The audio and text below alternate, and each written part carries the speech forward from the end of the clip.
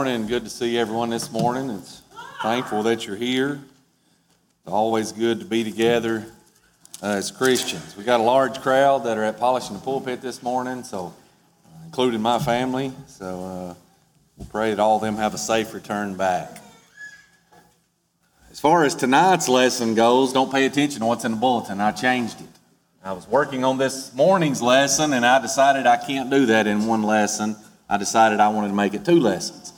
So tonight will be part 2 of this morning. I want us to think about our lives just for a moment.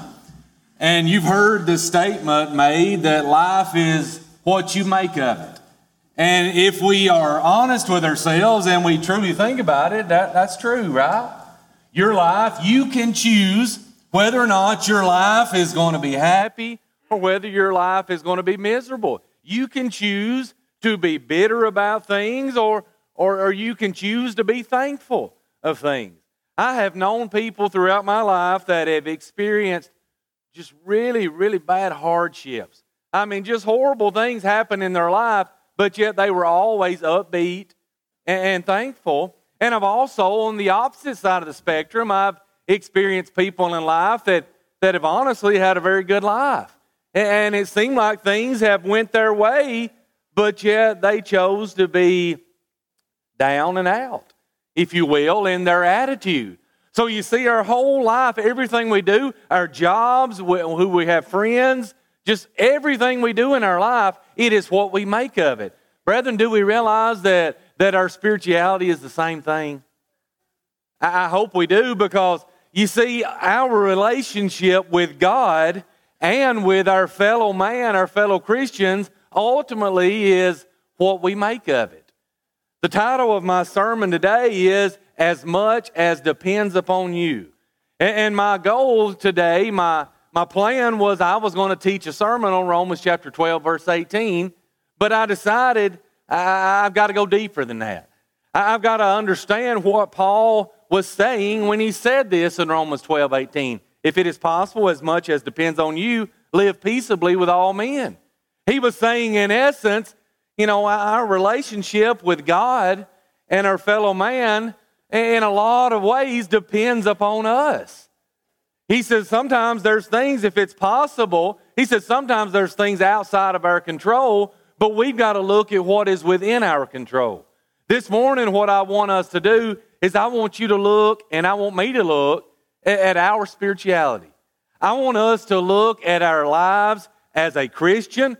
I want us to look at how we feel about things here at Willow Avenue, how we feel about each other, what do we get out of services, what do we get out of being here. Our whole Christian life as a whole, I want you to look at it this morning, and I want myself to look at it, and I want us to ask ourselves, is it as much as depends upon me? Am I doing what I need to do to get the most out of these things?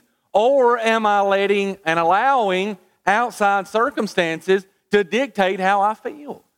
You see, there's always going to be things happening in our life.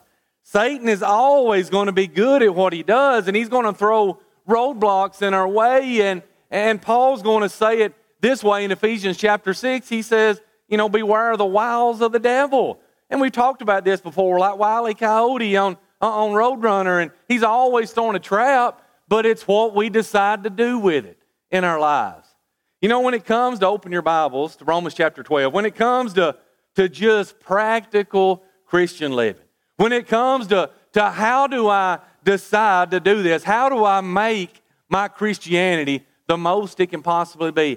How do I get to the point in my life where I'm happy in my life? I'm happy with my relationship with God. I'm happy with my relationship with other people. I'm getting the most out of it that I can possibly get. If I wanted to take you to one place in Scripture, this would be where it was at. This would be where it's at. You see, Paul in the book of Romans, he spends the first 11 chapters, and man, he's hammering out doctrine after doctrine, and he starts, Gentiles are sinners, chapter 1. Chapter 2, Jews are sinners. Chapter 3, there's none righteous, no, not one. Chapter 4, he goes into the only way you can become righteous is God has to impute it. Chapter 5, we can only be justified by God and by the blood of Christ. Chapter 6, You're a Christian. You became a Christian in the waters of baptism. He just continues on with all of these things, building up to the point you are a Christian in all of these ways. Chapter 12, here's how to live it. Here's how to live it. Here's how to get the most out of your life, to do what depends upon you, and it always is going to depend upon you to get the most out of that very thing. So I want to go to chapter 12. We're going to do about half of it this morning. We're going to do about half of it tonight. That's my plan. And again, keep this thought in mind. It's as much as depends upon you. You've got to decide to do these things. I can't do them for you. Mom and daddy, they can't do them for you. The eldership, they can't do these things for you. In fact, God can't do these things for you. You realize that? You realize you've got the right in this life to be whatever you want to be. You can live this life and you can sit around like you're sucking on a dill pickle your whole life. I know that's probably not politically correct for a preacher. It's true. You can live like that if you want to. You can be the most vile sinner in the world. God gives you that right. You've got free will. You can make whatever decision that you want to make. You got to realize it all depends upon you. It depends upon what you're going to do with it. How are you going to live your Christian life? Let's open Romans chapter 12. The Apostle Paul, he opens this thing up and he says, I beseech you therefore by the mercies of God, that you present your bodies a living sacrifice, holy and acceptable to God, which is your reasonable service. Let's go back to the beginning. Did the Apostle Paul have the right to command these things? Did God give him the authority when he wrote this down to say, I command you that you do everything I'm about to tell you? He had that right. He could have done it. Being an apostle, he was the one that was an apostle. They were given the keys to the kingdom, right? They were given the terms of entrance. Whatever you bind on earth be bound in heaven. Whatever you loose on earth be loosed in heaven. That's what the apostles were told. Now, I understand that's before Paul, but that was the commission given to the apostles. But here's the thing I want us to understand. Our service to God, our Christianity, if it is simply commanded, what good is it? If you are a Christian and everything you do in your life is simply out of obedience to a command, what good is it? What kind of service is that? What are you getting out of it? What do you feel inside of you because of that? It's empty, right? I can be like a robot and I can do what I'm told to do, but if there's nothing behind it, what happens? Well, isn't that what Paul said in 1 Corinthians chapter 13? He begins, he says, though I speak with the tongues of men and angels and I have not love, what happens? He says, I'm sounding brass or tinkling cymbal. I'm like a little 2-year-old banging on some toy. And he said, it's useless noise. It's no good if it's not from the proper motives. He goes on to verse 2 and he says, well, what if I've got all faith? And I can prophesy, and I've got enough faith to remove mountains. I've got all the knowledge you could imagine. He said, if it is not from a motivation of love, it's not any good. Verse 3, he says, well, what if I give everything I own away to feed the poor? And what if I give my life, in essence, he says, give my body to be burned, but I have become a martyr for Jesus. He says, if it's not from love, no profit. It's absolutely useless. So you see, we understand when Paul begins this, he's simply saying, I'm begging you, live your Christian life voluntarily and willingly. Live it because you want to live it. He says, I beseech you, brethren, therefore, by the mercies of God. I want us to understand that he starts this saying, I'm begging you to willingly and voluntarily live this life. And here's your motivation. The mercy of God. You ever considered that? What's mercy mean? Mercy means God doesn't give us what we deserve. If every person in here is honest with themselves, what do you deserve? What do you deserve? I want to read something for you from the book of Lamentations. You don't have to turn if you don't want to, but Lamentations chapter 3. I want you to see what Jeremiah said. Verse 21, he says, this I recall to my mind. Therefore have I hope. He says, when I start thinking, this is what I think about, and this is why I've got hope. It is of the Lord's mercies that we are not consumed, because His compassions fail not. He says, they are new every morning. Great is thy faithfulness. The Lord is my portion, says my soul. Therefore I will hope in Him. The Lord is good unto them that wait for Him, to the soul that seeketh Him. It is good that a man should both hope and quietly wait for the salvation of the Lord. Is Jeremiah correct?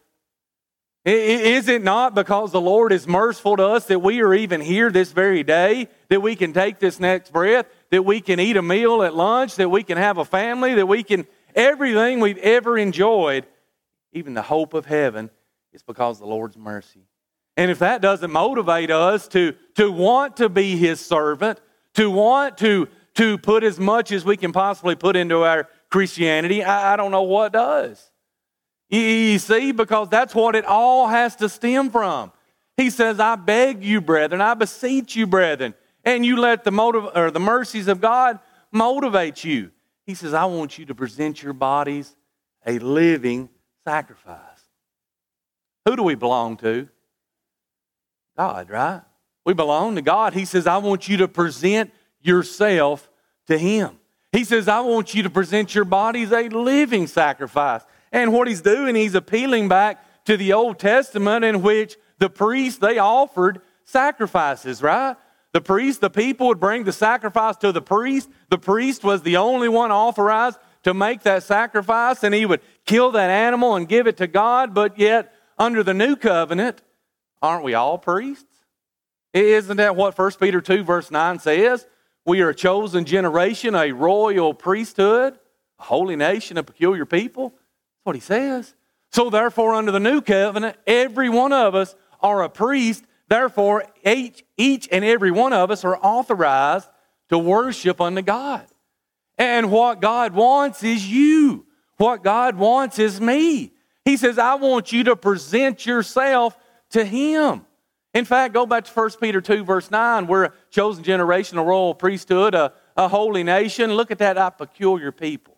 The word literally means a people for His own possession.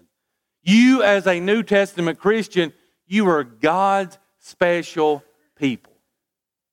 God has chosen us. Not that He predestined us, but when you submitted yourself to the terms of entrance into His kingdom, He chose us to be His special people. And His special people, He has special things for them to do.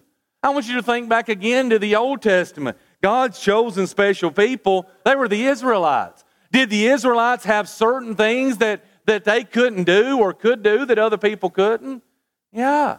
And we can look at a ton of different things and just think, the Israelites, they couldn't even eat things that other nations could eat. Why? Because that was God's rule and they were His people. And God wants His people to be different from all the other people on the face of the earth. The Israelites, they couldn't intermarry with the people of other nations. God, He didn't want that. He wanted to keep the lineage pure, for sure, because Jesus was coming through the lineage, but He wanted His people to be different. He tells us today, Paul says, I want you to be a living sacrifice. I want you to be God's special people. Your life belongs to Him. Colossians chapter 3 verse 1, the Bible says, set your affections on things above, where Christ sitteth on the right hand of God. Verse 2 says, set your affections on things above, not upon things of the earth. Verse 3 says, for you are dead, and your life is hid with Christ. Verse 4 says, when Christ, who is our life, appears, well, then we will appear with Him in glory. You died to yourself when you agreed. When you made the covenant, you signed your name on the dotted line, if you will, to become a Christian. You agreed to give your life to God. You made that promise. And the Bible describes it like a marriage vow. We are married to Christ. When all of us that were married, we said those vows before God, we made an agreement. I am going to belong to this person. I'm going to be one with this person. In essence, when we became a Christian, we told God the same thing. Said, God, I'm with you. God says, therefore, I want you to present your bodies to me. but I want it to be a living sacrifice. In other words, I want you to live for me. You don't live for yourself anymore. If any man is in Christ, he is a new creature, the Bible says. All those old things, they've passed away, and everything's become new. You're different now than you used to be. He says, I want you to live for me. He says, I want you to be holy. Holy is just do the things that God does. To live your life as God would have you to live. I want you to live acceptable to God. I want your service for God to look down upon us and to be pleased with us. For God to be happy with us. Don't you want God to be proud of you? Every person, you wanted your parents to be proud of you. You want whoever it is to be proud of what you do. Don't you want to live where God can look down and you can be accepting to Him? That He will accept what it is that you are doing? He says this is your reasonable service. Your reasonable service. He says this is a service that is based upon sound reasoning. It's not simply, maybe you would say, ritualism. Do people today attempt to serve God through ritualism? Yeah, it's just, I do the same thing at the same time, of every week, and really don't put any thought into it. It's just simply robotic.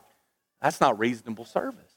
That's not logically thinking service to God. So it's not ritualism, and it's also not emotionalism, where it's simply all based upon how I feel about something.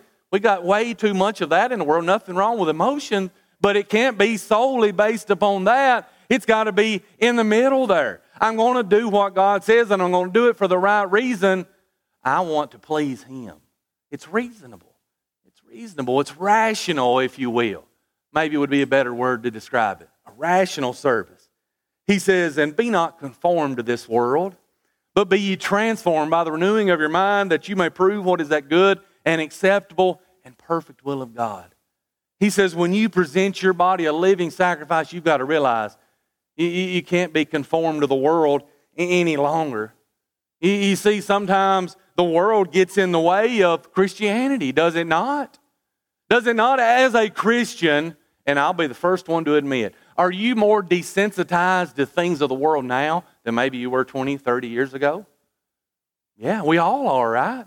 Man, we live right in the middle of a wicked society, and if we're not careful, that society, it makes an impact in our lives. It takes a toll on us, and sometimes we conform. I guarantee you our young people right now accept more things by far than those of you that are older ever accepted when you were young.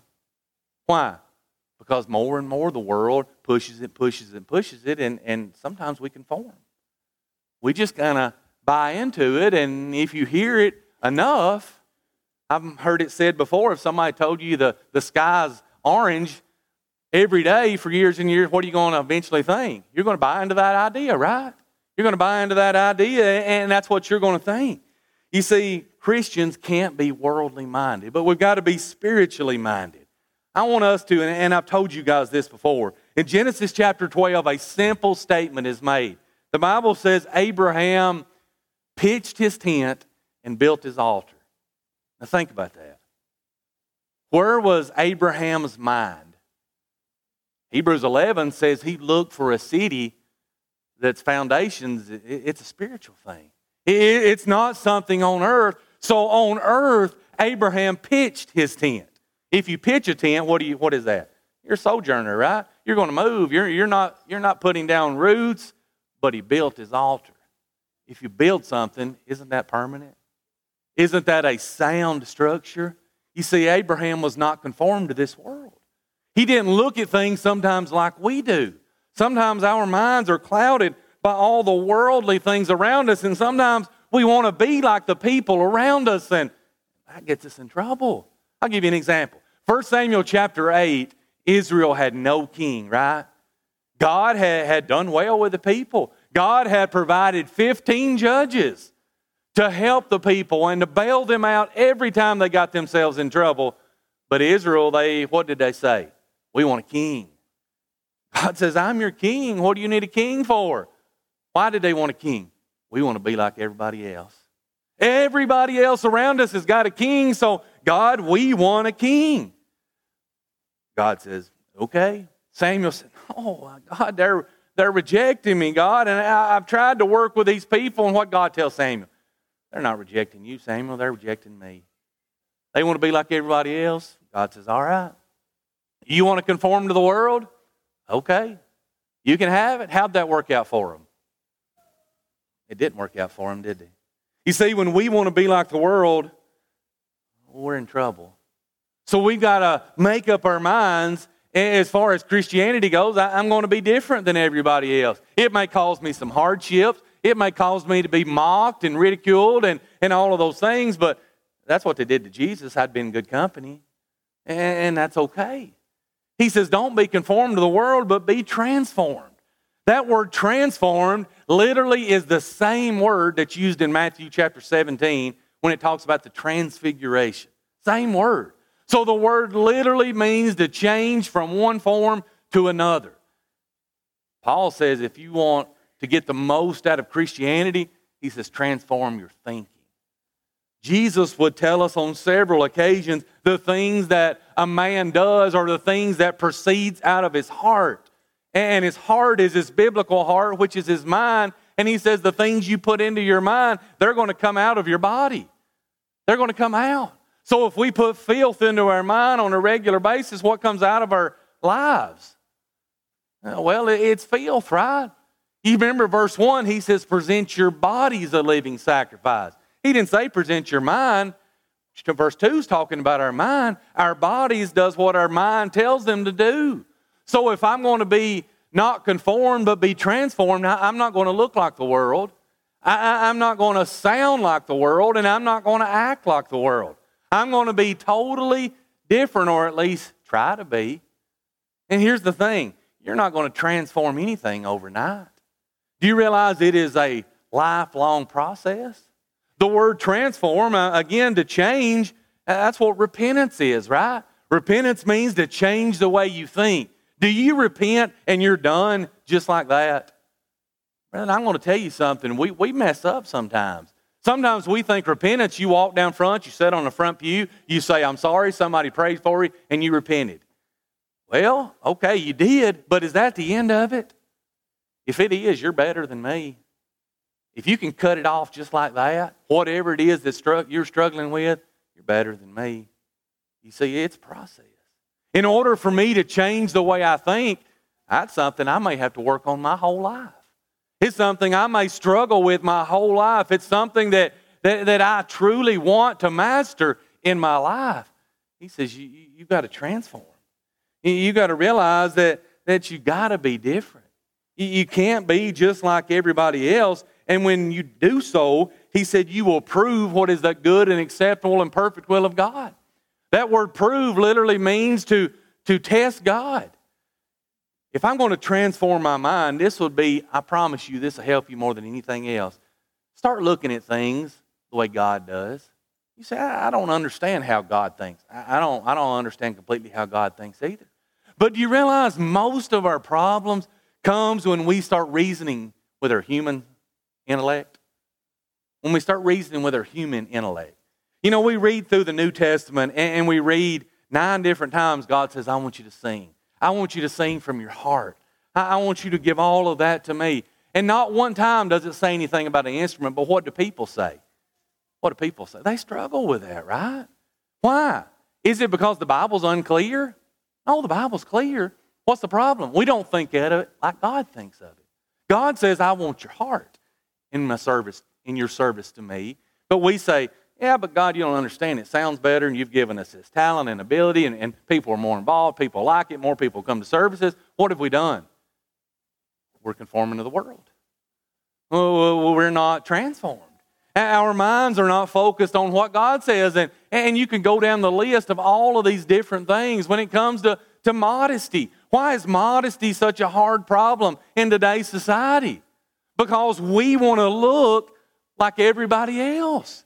We don't want to conform and change the way we think to what God thinks. We simply want to be like everybody else.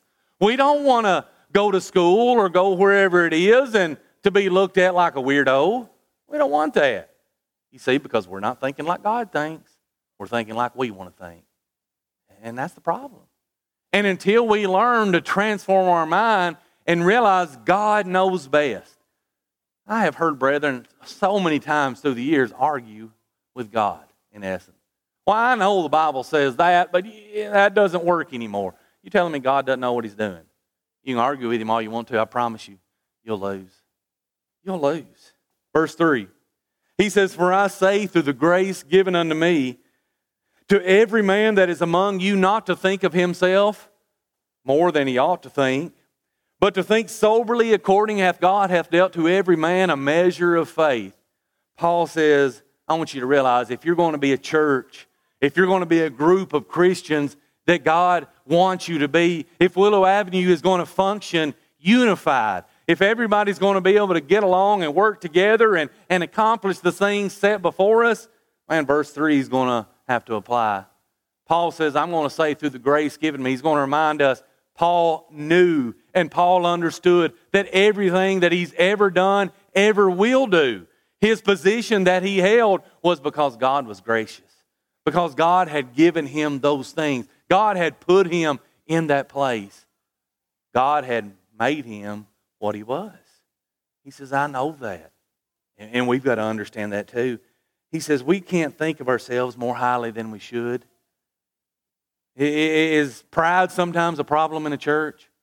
Is pride sometimes a problem in our life? Sometimes do we come across as arrogant? Sometimes do we think we're better than other people? Sometimes do we think our feelings matter more than other people? Our opinion matters more than other people? What we want in whatever it may be matters more than other people? Paul says you've got to get rid of that. You've got to get rid of that. He says you cannot do that. Proverbs 16 verse 18, pride goeth before destruction and a haughty spirit before a fall. All that's going to do is cause problems. James says you humble yourself and God will lift you up. But listen, there has to be some sense of confidence. We've got to understand that we can't just think of ourselves as absolute scum. He says don't think of yourself more highly than you ought to think. So therefore we ought to think of ourselves in a confident manner. If God has given you an ability to do something, you got to have enough confidence to do it, but don't overcompensate. Don't try to again think that is better than everybody else. The church at Corinth had those problems. People had abilities to do things, and man, they thought they were better than everybody else. And what did it cause? Absolute chaos. Envy, jealousy, division. There wasn't unity. That's how he started the book to the Corinthians, right? There's divisions among you. Can't have that. So we've got to think soberly. That's what verse 3 says. Think soberly. Think about it and be real about it. Your Christianity. Realize who you are. Realize who you are. God's given you something you can do. Verse 3, God's got to every man a measure of faith. God's given you something. You realize what that is. And you be you. Verse 4 and 5, he says, for as we have many members in one body, and all members have not the same office, so we, being many, are one body in Christ, and every one members one of another. He says, I want you to think about this thing as being Christians. I want you, Willow Avenue, to think about this thing as being a congregation of God's people. He says, you're members one of another. You're members of one another. He says, you belong to one another. You are part of one another. We're a family, right? We're a family. And, within a family, how do we treat each other? Maybe that's a bad, illustration. Sometimes in families, we treat each other really bad. But we shouldn't. We shouldn't. But here's one thing. Even in a family, even if we do treat each other bad, what if somebody else treats their family bad? I heard a story one time about two brothers, and those two brothers were fist fighting. And they had a problem with a little partying. But they were fist fighting, and the police showed up, and they broke up the fight, and one of the policemen hit one of the brothers. Oh, that ended it there. Then both of them teamed up on the policeman. It was okay to hit each other.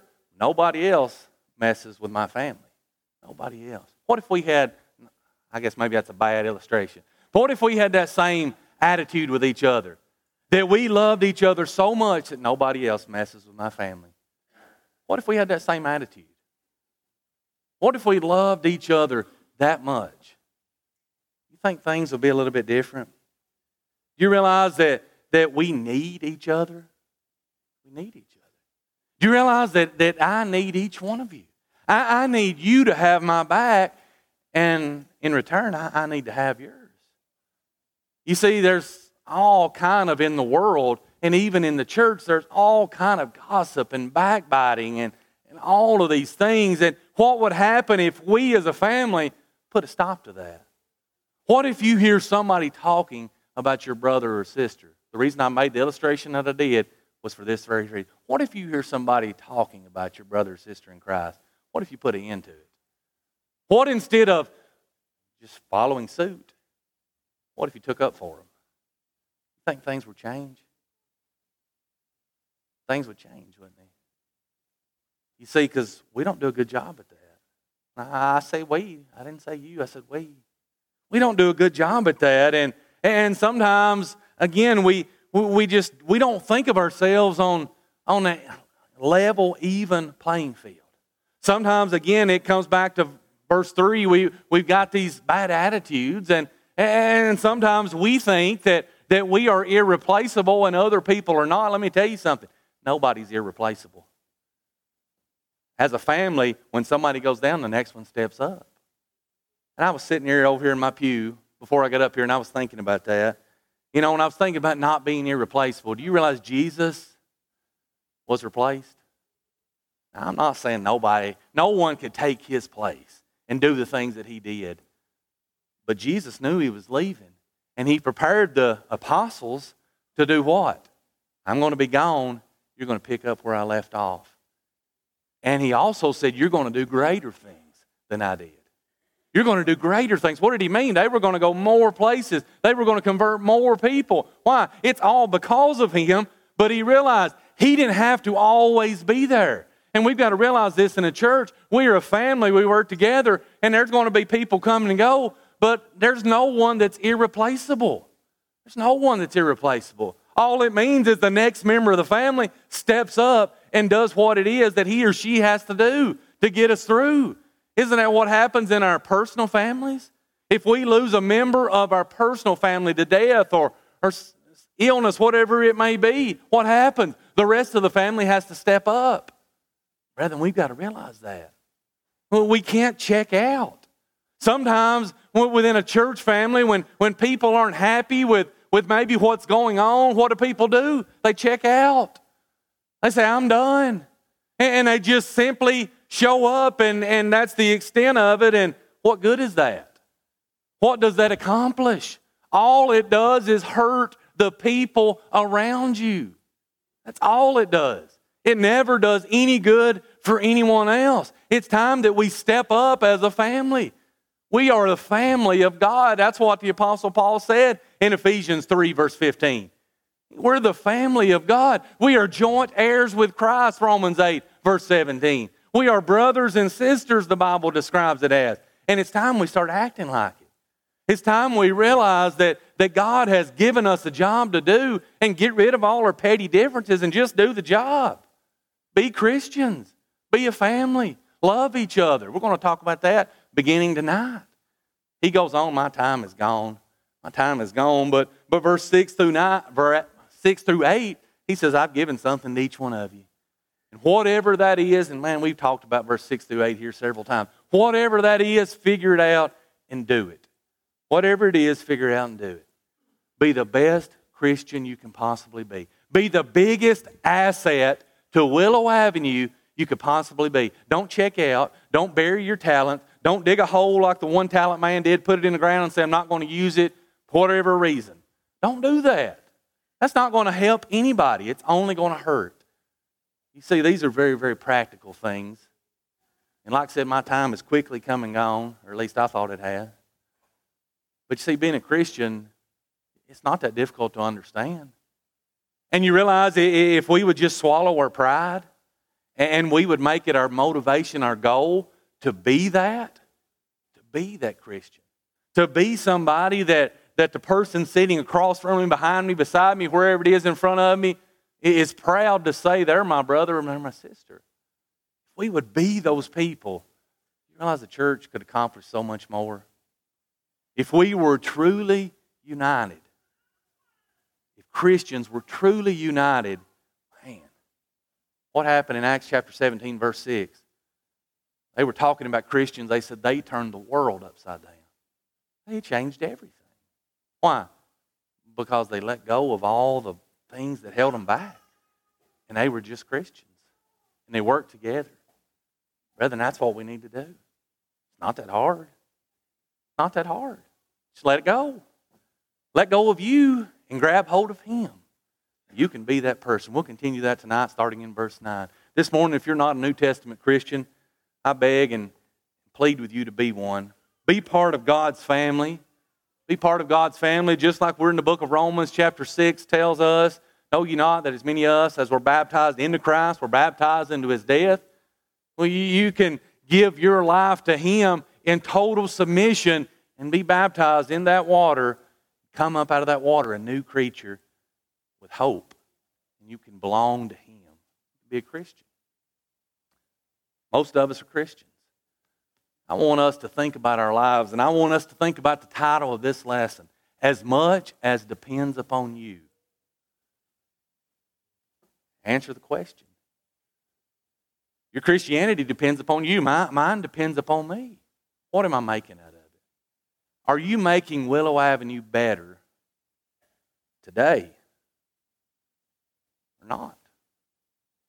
If you're not making it better, what's the other option? We don't want to be on the other side of that, do we? This morning, if you're not the Christian God would have you to be, if you've checked out, you just kind of stopped. Maybe you just quit.